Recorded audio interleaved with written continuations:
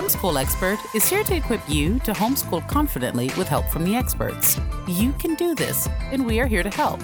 Visit homeschoolexpert.com for video and print resources. Helping you homeschool confidently is our host, Ann Crossman, and her guest expert for today's special broadcast. Hi, friend, and welcome to Homeschool Expert. I'm so excited to dive into this adventure story with you today as we talk with Melanie Watson, homeschool mom of 4 who went on an incredible bike ride. For those of us who think homeschooling is hard, she makes it look easy while doing it as well as biking across the country. 22 states in 12 months with 2 3-seater bicycles and 4 kids ages 4 through 10. While she and her husband were on this journey, I kept tabs on her adventures through a mutual friend, and I'm really excited to have Melanie here to share the story with us in person. So Melanie, thank you for joining us on Homeschool Expert to inspire us with your story. It's my pleasure to be here. Yours is really such an incredible story, Melanie. I'm like I said, I'm excited to dive into it with you today. But before we do, could you first give us a little background on your family prior to your adventure? What were you and your husband doing for work? Where did you live? And were you already homeschooling? So my husband and I both grew up as military brats, and then he carried the torch on into adulthood. So we had moved around a lot and were really from nowhere. At that time, we were living in Seattle. He was his military duty station was being a graduate student at the University of Washington in Seattle. So and what was he studying there? Chemistry, analytical chemistry. Oh, great. Okay. And so were you working as well or home full time with kiddos? No, I was home full time with kiddos because it's often hard in the military for the spouse to have a career because the military member is absent so much. And to have any sort of continuity for the kids, I stayed home. Yes, that makes perfect sense. I was actually a contractor with the military overseas for a few years and saw a lot of that firsthand. And then my husband, like you said, was child of an Air Force chaplain. So they moved almost yearly. And they have their own stories of what that meant to mom versus dad. So that makes total sense. Were you guys homeschooling already, though, in that format? We began homeschooling in Seattle. We had tried public school for a year, and it didn't fit us well. And so we were concluding our second year of homeschooling when we departed on the bike tour. Okay. So that helps us sort of get a picture of who you were. And at that point, when you started homeschooling, how many kids did you have? I had 4. So it was a 2, 4, 6, and 8-year-old when we began homeschooling. Yeah. So the 6 and 8-year-old you were homeschooling, and 2 and 4 were just along for the ride? Correct, at the onset. Okay, that's great. So then where did this idea for such an adventure come from? I gave a quick overview of it in the intro, but it'd be great to start with the why, and then we'll get to the how shortly thereafter. My oldest was playing violin, and we became friends with the family in the studio. And they had mentioned how every summer they would go on family bike tours for a week to 2 weeks. And we were super intrigued because we liked riding bikes. It was pretty accessible for kids. Yeah. So we're like, we like camping and we like riding bikes. This is something we could do. And so we tried it. We did a 10-day tour in the San Juan Islands. Oh, beautiful. And we loved it. So that had definitely whet our appetite for it. So you went from a 10-day tour to a 12-month tour? Or did you have other bridges in between? No other bridges. And that was a bit of a leap. But some people could. It's not beyond the realm of reason, but so I'm trying to understand the story.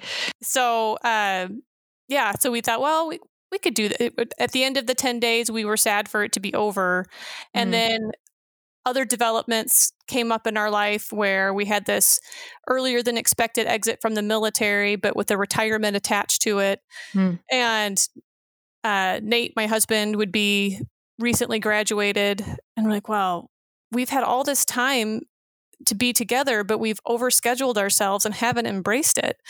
And so while he was in graduate school, it was supposed to be this restorative time of him being home every night. And we're chasing our tails, trying to give the kids every opportunity and not relishing or savoring each other. So that was we looked back on the bike tour and thought that was a pretty great family bonding experience. And if we have this new chapter we can start, why not take a break before we start it and just have this adventure that we could all participate in together? That sounds like a really great why. I can understand that reasoning. Okay, so then let's try the how. Could you paint a picture for us of your actual setup, your day-to-day, biking on the road? How was all this possible? And then where did homeschooling fit into this? Or did you just take a year hiatus from school? We did not take a year hiatus from school. It took tremendous amount of planning to have us kind of off the grid for a year. So I worked hard ahead of it to get the kids ahead in terms of grade level equivalencies with math and with reading and the basics. Nate went to the energy of scanning curriculum teachers' manuals into PDFs. So we wouldn't have that weight and bulk, but we still had that reference. But in terms of the daily or even weekly structure, it was very loose. I didn't want the purpose of getting them ahead was so that when we came upon some opportunity or that we could seize it and not have to, no, we have to go do school right now. Yes. So there's a lot of bike paths across the country, and Lewis and Clark Trail was one of them. And sometimes there would be these kind of spontaneous things that would come up, and that would prevent us from doing homeschool that day. But the kids were still educated in a different method. But then it's a very aesthetic way to learn. Hey, let's actually walk the Lewis and Clark Trail instead of just reading about it. Right. That's rare. So they had learned about the Lewis and Clark Trail the year before. And in terms of inspiring them to learn cursive, that it wasn't just me wagging my finger at them, because all these historical documents on these roadside signs of their documentation were in cursive. I mean, there was a lot of well-rounded opportunities, but I wanted to make sure that we seized the opportunities and didn't miss it. Because if it was just going to be this slog where we bike it to go as fast as possible every day, and then when we're not biking, you're sitting at a picnic table doing schoolwork, then we would lose the hearts and minds. So again, I did my best to get them as far ahead as possible, and then it changed from season to season. During the peak of the summer heat, we would try to schedule our day so that we would be in a town midday with a library where we could be in air conditioning or just have some reprieve from the heat, or Smart. be at a park and sit in a pavilion and take over and do all of our coursework. We had to be careful because Imogen was 4th onset. And so if we went too far into the afternoon, she would get sleepy. So we had a number of things we were juggling in terms of schedule. But in the end, the kids, we probably fell a little bit behind on grammar, but all the other subjects we stayed on top of. And they came out either at grade level at the conclusion or maybe a little bit ahead. Grammar was something we did take the year off from, but Sure. we are now caught up. It doesn't take that long to catch up on grammar, I've found. So you have all the things to drop. And it's true. I've heard, of college students even who take a semester to do international study, which sounds amazing. They visit like 20 countries in 30 weeks or something like that. And as amazing as it sounds in the outset, they've said, it was so hard because we would go to these incredible places like Barcelona, and then we'd have to go back to our hotel room and research an essay and write a paper and spend hours. And then we'd have to find a laundromat because we hadn't washed our clothes in days. And she's like, by the time we were done just caring for student life, we didn't get to see as much of the city as we could have if we could have postponed some of that until, a follow-up semester or something. So that makes complete sense that you're like, we're in maintenance mode. We don't want you to forget fractions, a lot of the basics, but everything else is we're going to catch it up or we're going to learn it live. And then that's fantastic. But nap time, I never even factored in nap time with a 4-year-old. So what is your bike setup? I've read your blog, but the listeners here haven't. So can you paint a picture for us, what they look like, what sort of equipment you're packing? So we are had they electric bikes? No. They were not electric bikes. It was all just us. And so the 2 triple tandems, so 2 bikes that sat 3 people apiece. So 1 parent, 2 kids per bike. We each pulled a Burley trailer, and then we each had 4 pannier bags and a small cooler And so that basically left one pannier bag per person for all of their possessions for life. And okay. one trailer had our sleeping bags and pads and tents. Another one was kind of our kitchen trailer and the toiletries. And then we had a box on top of one of the trailers that had the box of homeschool supplies. And That's so awesome. We couldn't take a year's worth. It would just be too heavy and onerous.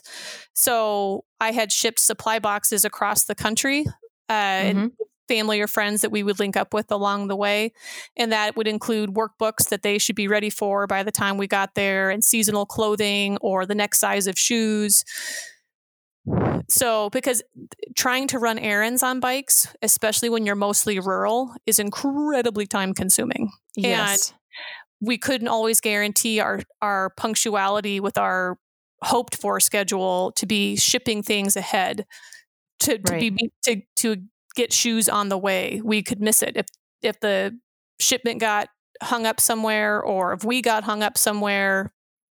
So I tried to plan as much ahead as possible and have the supplies waiting for us so we could lighten our load, because we were super heavy. Yeah. Wow. Planning like shoes a year in advance, even that. I know I love to buy things off season at the end of winter. I'll buy the kids' winter boots for the next year, even though it's now 60 degrees outside. We don't need them anymore. But I even then have a hard time figuring out shoe sizes. But you were really committed to whatever you shipped. You're like, well, that's the size you've got. So hope it fits. But I was even thinking about you the other day when I was putting together some thoughts for our podcast, because my son's math book, it is substantial. And I would not want to carry just that in a backpack on a hike, let alone everything else I need to survive. So were you like ripping apart math books into sections or scanning them, or like logistically, how did you do that? My husband very dutifully scanned the teacher's manuals, which are the biggest bulk. And so that was all PDFs, and we could access that on Kindles or the little tablet. And But for the kiddos, because I'd heard you talk about that part, but like if they needed worksheets or problem solutions, or were you just rewriting them based off the teacher manuals? Some of that would happen, yes, within the little spiral notebook. And then others, the workbooks are often split into part 1 or part 2, and that's what I would split up across the shipments. Very creative. Okay, so if I'm putting myself in your pedals, which you are incredibly brave, so I don't even know that I can do that. But you're on the road, you're a few weeks into it. At what point, if ever, did you have a moment of doubt or wonder if you should turn back, or any sort of secondary reality check that you're like, oh, I don't know if this is really what I want to do for another 10 months? Yes, or was it really something you were excited about the whole time? No. There were low points. So before we got into the rain shadow in Washington State, because we started in Seattle and went all the way across to Washington, D.C., and then hooked back to Houston, Texas. And we'd done all this research on weather, and the Farmer's Almanac said that the Pacific Northwest was supposed to have a drier and warmer spring, and then it was wetter, record-breaking wetness. And so the first 2 weeks were almost daily rain. And we're trying to set up camp in the rain, take it down in the rain. What have we chosen for ourselves? And then even when we were on the East Coast, and again, we thought we had mapped ourselves out seasonally to avoid unbikeable weather. And they had record-breaking snow and cold, 30 degrees below average. And we were like, maybe this is the time to stop. Maybe we should just get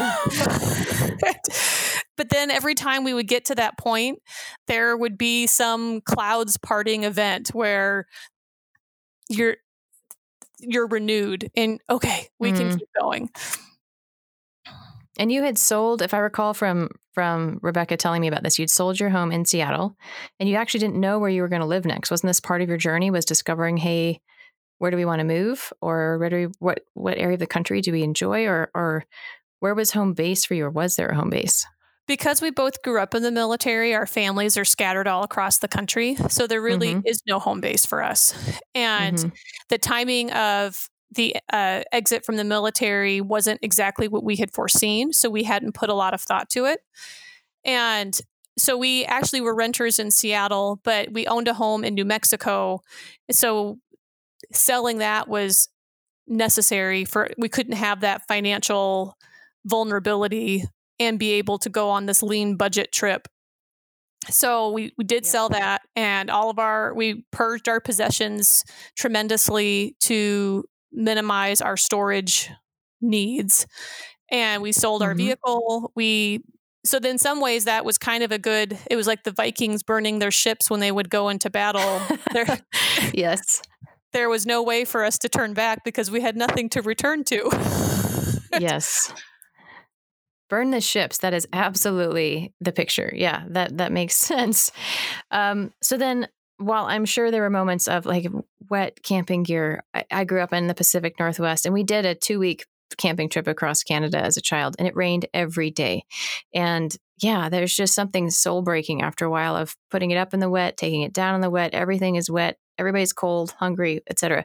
But I imagine there were also some really great highlights of your trip. So what are a few of your favorites? It's really hard to narrow down.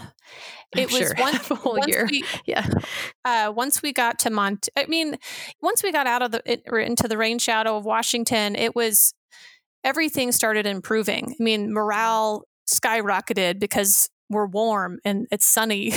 And friends met up with us, and then we started to really encounter strangers in a fantastic way. We camped at an elderly farmer's orchard, and we said, we're not going to be able to make it to our destination tonight. Is there any way we could just camp on your farm?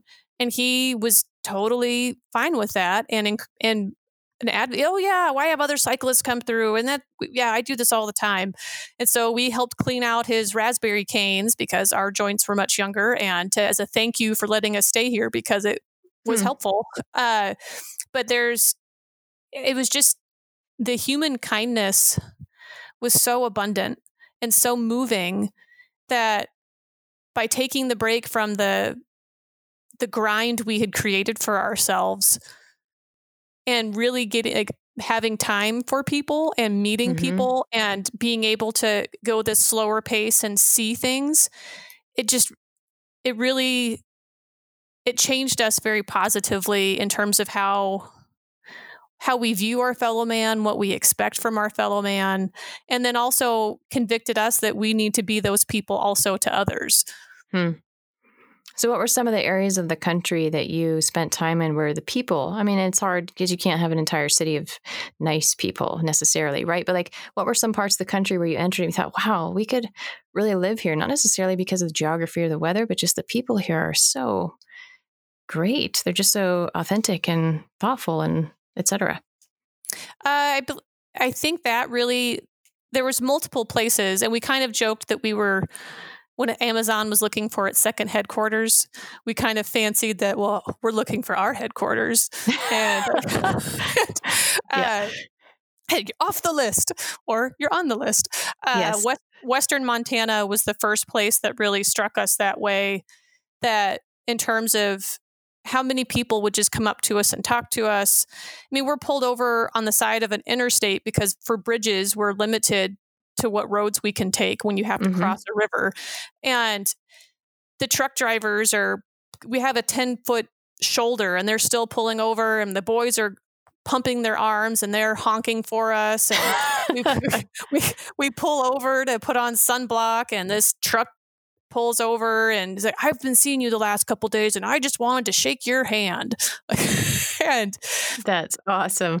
So there were multiple places like that where Michigan was really, really outgoing and friendly. Montana was. And yeah, it was. But I think that there was something to be said for, we posed little threat. Wisconsin was super friendly too. We can't swindle you because we can't escape very fast. There aren't many criminals. View of your toothbrushes. That's all we can fit on board. And not many criminals have children in tow. So yes.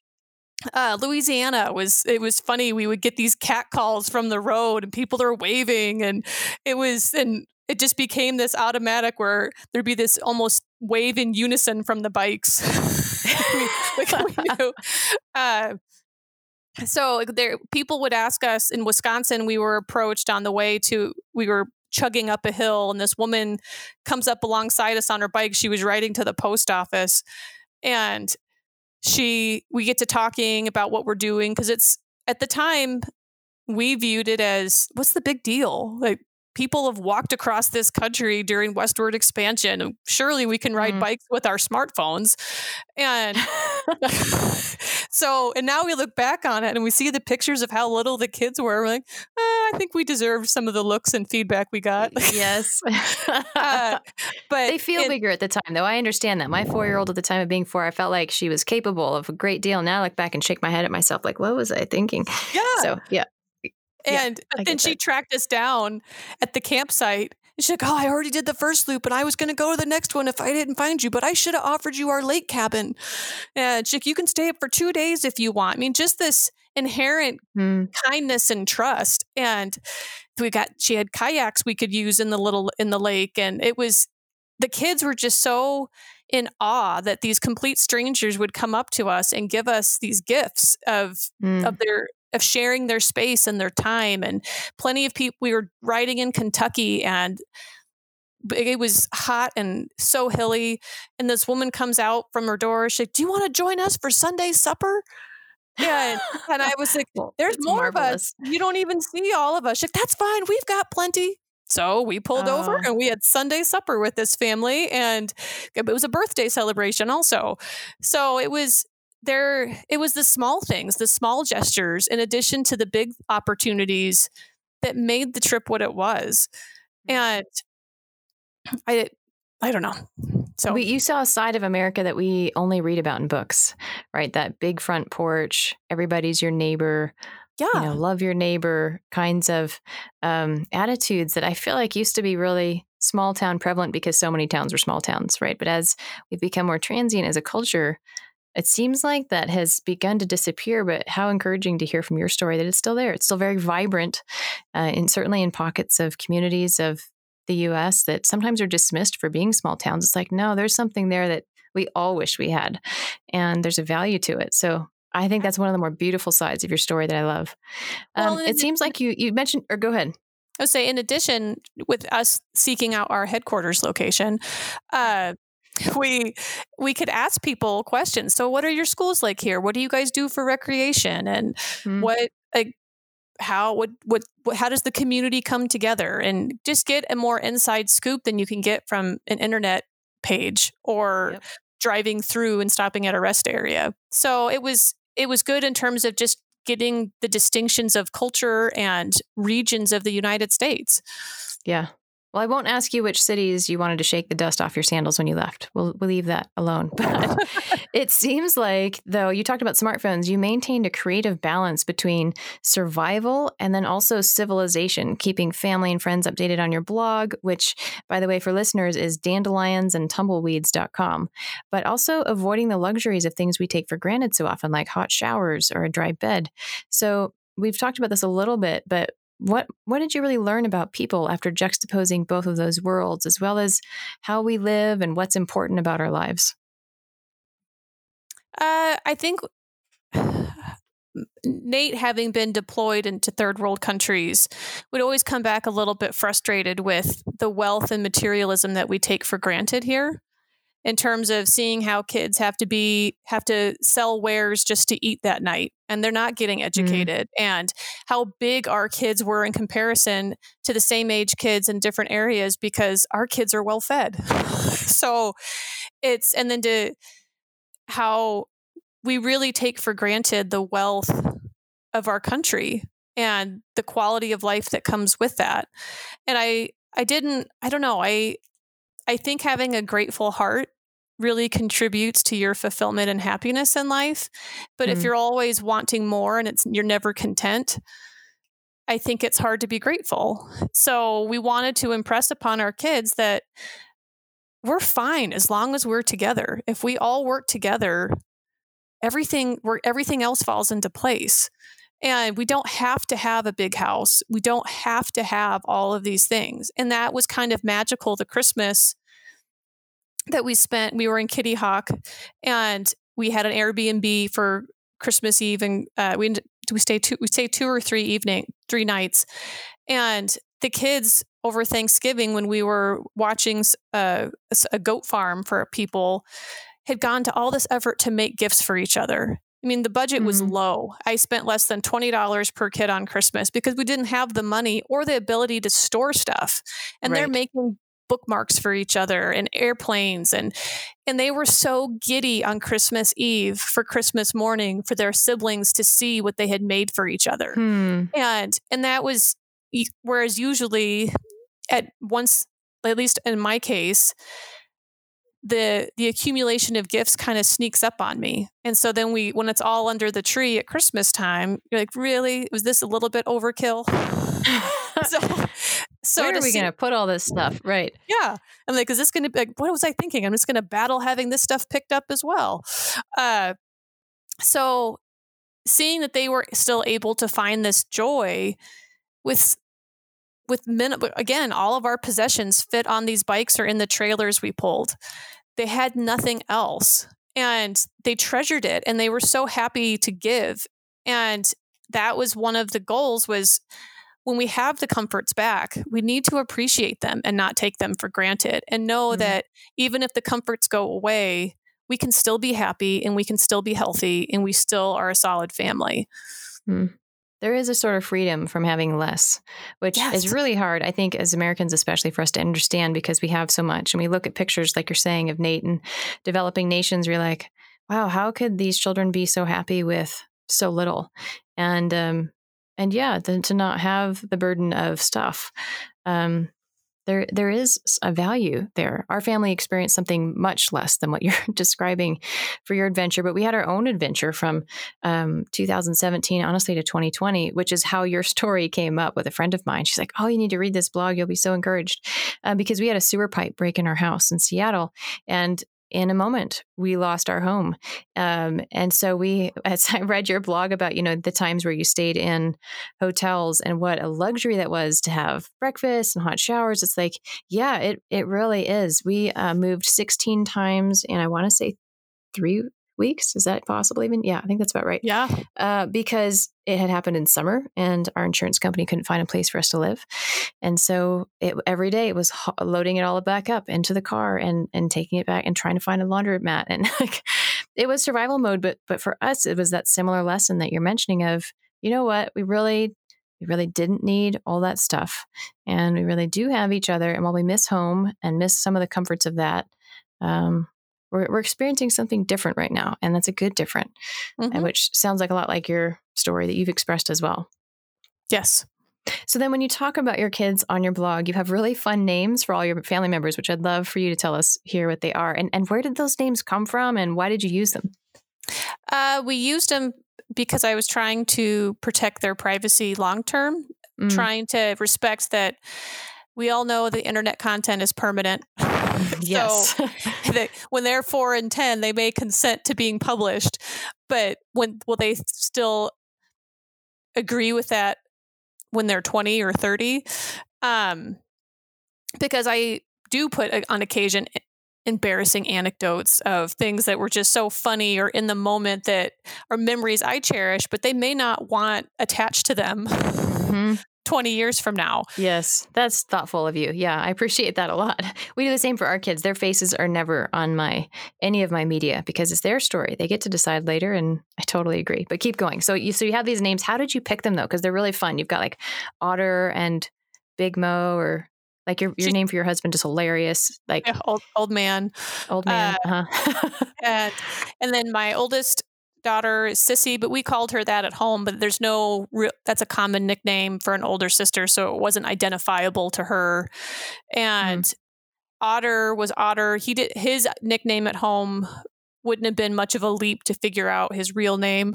So yes, we changed that to, he's got a super thick head of hair, and it's kind of an ongoing joke in the family that it's like an otter pelt or a beaver pelt that you have to you have to really move it to get it wet all the way to the roots. That's so funny. And and we ran them by them and they were all fine with it. And then my other son is Tango because my husband, I swear, has 5 different nicknames for him. And that's the one that he chose to have on the blog. And then Mo started out as Little Mo, but then when she turned 5 on the bike tour, she decided she wanted to be called Big Mo. That's great. So yeah, those are really fun names. And what do your kids think of the trip? You know, and we could do a spectrum on this question. What did they think prior to leaving? How did that perspective change while on the trip? And then once it was over, how was that different? I think that we really had the benefit of age where there's a lot of challenges by having these younger kids who are not fully or in some cases at all self-sufficient. But they're at an age where they just trust you and they accept the normal that you present to them. Mm-hmm. So it was always known we weren't going to stay in Seattle, that we would leave. And so that wasn't a huge shock. It wasn't as though that was sprung on them and they'd been here since they were born, and that would have been much harder for them. And we've always been really restrictive with devices and technology. So that wasn't a tremendous loss to be in that way of life. And everyone loved the bike tour in the San Juans. So they didn't challenge it at all. They were fully on board. But I will say that our 4-year-old's world was completely rocked once we were truly in it. And it was kind of funny. You could tell on the days that she herself was questioning, why are we doing this? Because we would pass a house with the for sale sign in front and she'd be like, that house is for sale. Why don't we buy that house? Yeah. Yes, I can imagine. So, but in the end, I think that while all the kids, when it was time to end the adventure, we were all ready for the adventure to end. But I did throughout the blog what do you miss most from regular life? What do you like most about this? What are you looking forward to next? And then at the end, I did a reverse of, now that we're landed, what do you miss from the bike tour? What do you like about our normal life again? And all of them, it was the meeting of people and the experiences we got to do along the way. But there were certainly days of disinclination that you feel like you're just, as the parent, pedal. So yes. For them, it was the pedaling was a necessary means to an end to get to meet these people. And yes. And there was also some sense of triumph that when we would go over mountain passes, that it wasn't fun getting there, but it felt so awesome knowing that you had achieved that. So, and I imagine that changes their perspective too on challenges going forward. You talked about, resiliency and endurance in your blog. I mean, once you've truly climbed a mountain on a bike with a trailer, you sit down after you get home a year and a half later or whatever it is, and they say, I don't want to do this assignment. I can't do this. You're like, okay, so remember that mountain we biked up. Right. How often does that come back into your day to day? It does definitely in parenting, where the point of we all have to contribute for the family's success.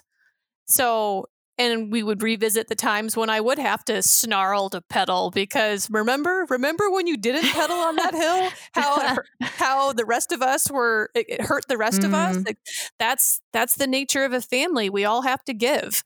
And that's the nature of school too. Sometimes it's not fun, but you kind of have to grin and bear it and get through it. And then you get to some reward at the end.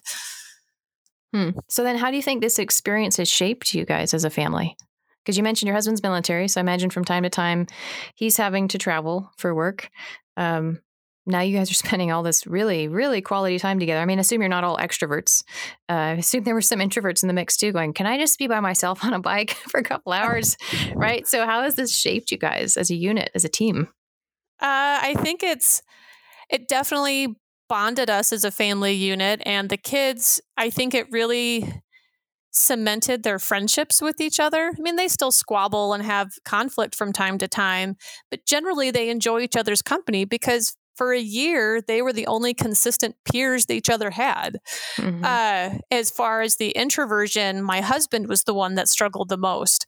And it was kind of comical because at the onset of homeschooling and you're trying to invent this wheel and it's so consuming and but then you have all these kids that for whom the homeschooling will benefit, but they're interrupting you and you're like, I can't think.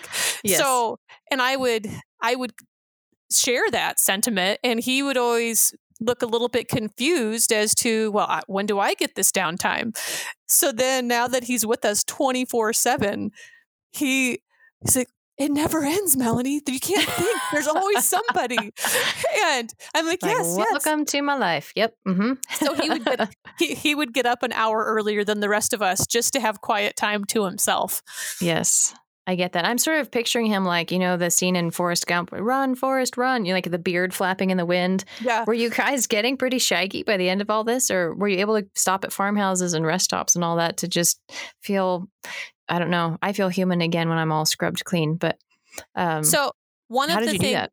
well, we occasionally would do hotel stays to kind of reset hygiene, but also to run errands, to include Costco, which was always comical. It was kind of like the Volkswagen at IKEA. Wow, Costco. What would you buy there? I'm trying to think. We would like buy roast chicken?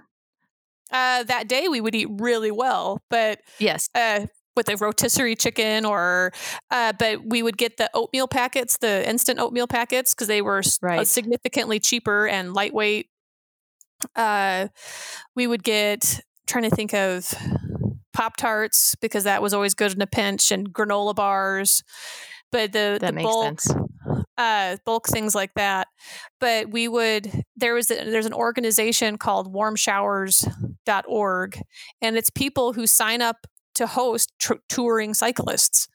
And really? I've never heard about that. That's fantastic. We had written it off that there's too many of us. What crazy person's going to host a family of 6? But then when we got to Western Montana, this retired couple flagged us down on the side of the road. Like, we're with Warm Showers. We've done this. We've toured. We would love to host you. And on the Cars movie where the cars that accidentally get lost and show up in Radiator Springs and they bleep, bleep. They bleep each other like, hey, code, let's get out of here. Yeah. I'm doing that with my husband, trying to blink. Yes. We're not putting our 4 kids in this stranger's house. And he is completely oblivious to my coding. And sure, we'll stay at your house.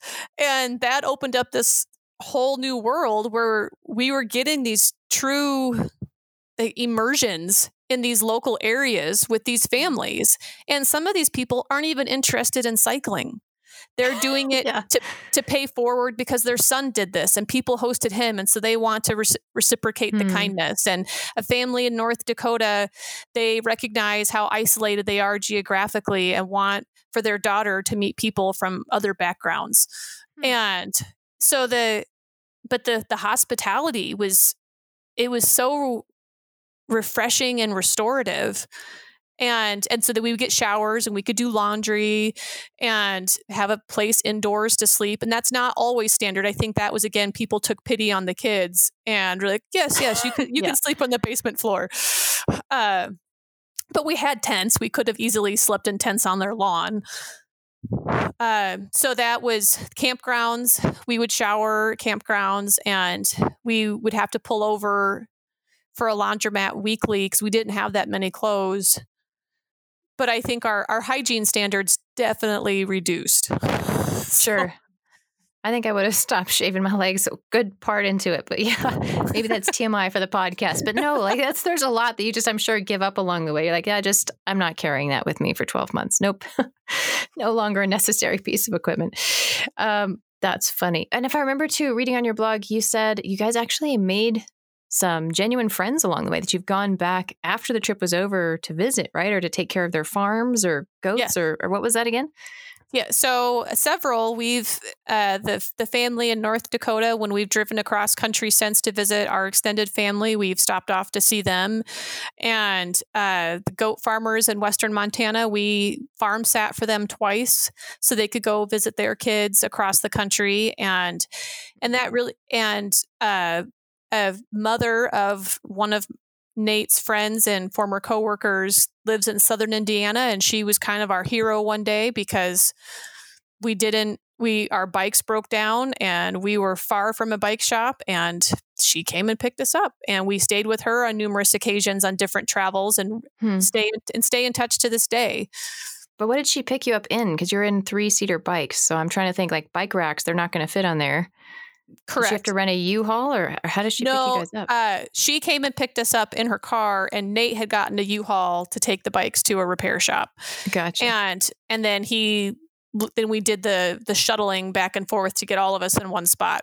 But and she was super laid back and stay as long as you need. And we were always trying to be careful to not take advantage of that generosity. But a man we met in Montana who was from Indiana, we linked up with multiple times afterwards.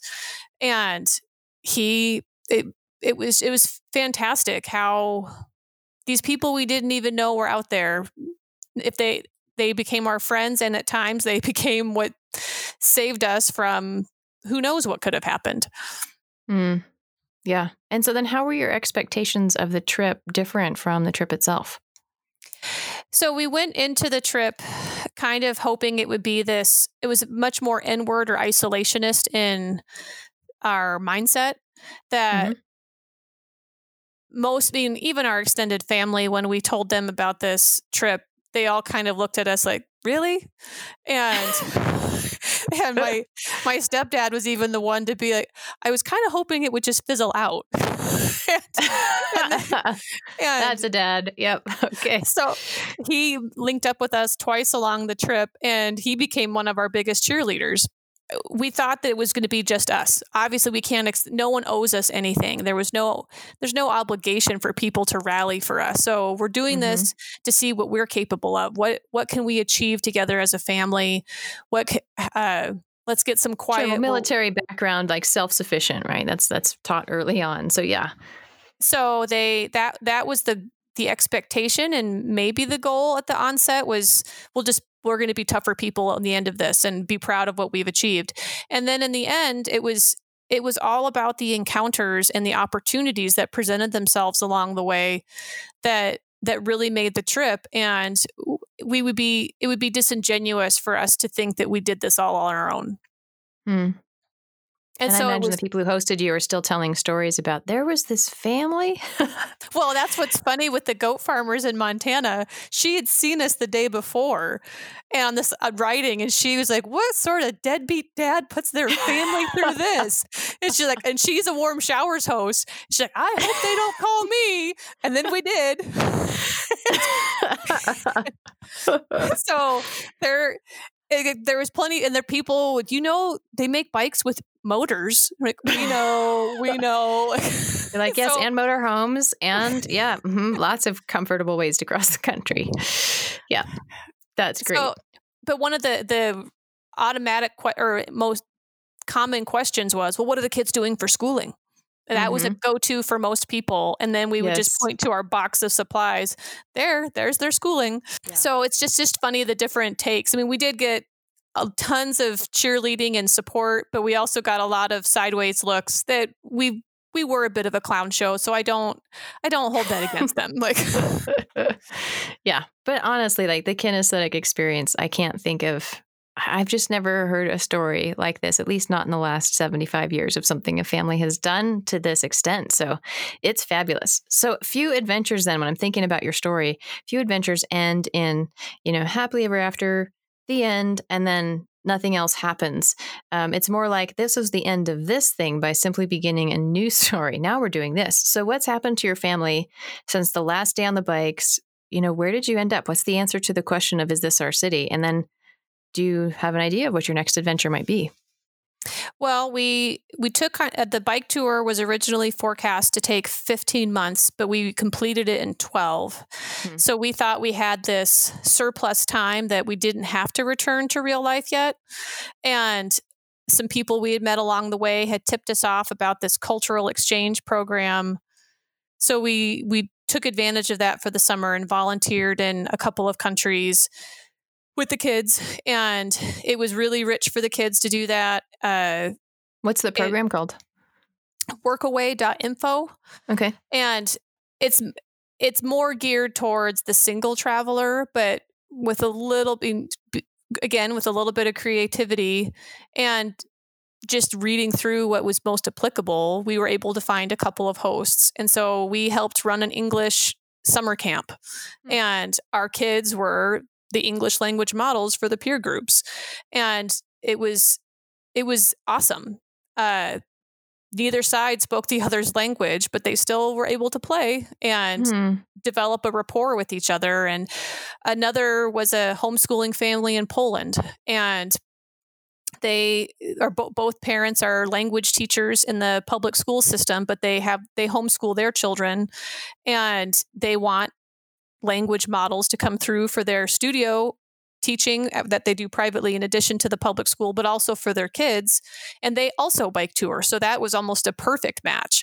And so it was, we took the summer off and did that. And then we came back to job search, and we really wanted to go to Western Montana because that's what had there was many beloved areas, but that was one that we all agreed on. And the kids had fallen in love with goat farming, and that was the dream. And we have no farm skills or experience. We've been suburban and city people our entire existences. But I jumped on board thinking, well, we can't always just take a year off from life. That's a really limited opportunity. But I want something for the family to still have as a common cause, because that I thought was what really made the bike tour so fruitful, was we all had to contribute, and it was apparent when someone stopped. And so it was naturally correcting. And I thought, if we're going to go back to this life of luxuries and comfort, how do we balance that and still have this common purpose, and where we don't all scatter like cockroaches in our larger dwelling and do our own thing in our own corner and ignore each other? What's going to bring us together?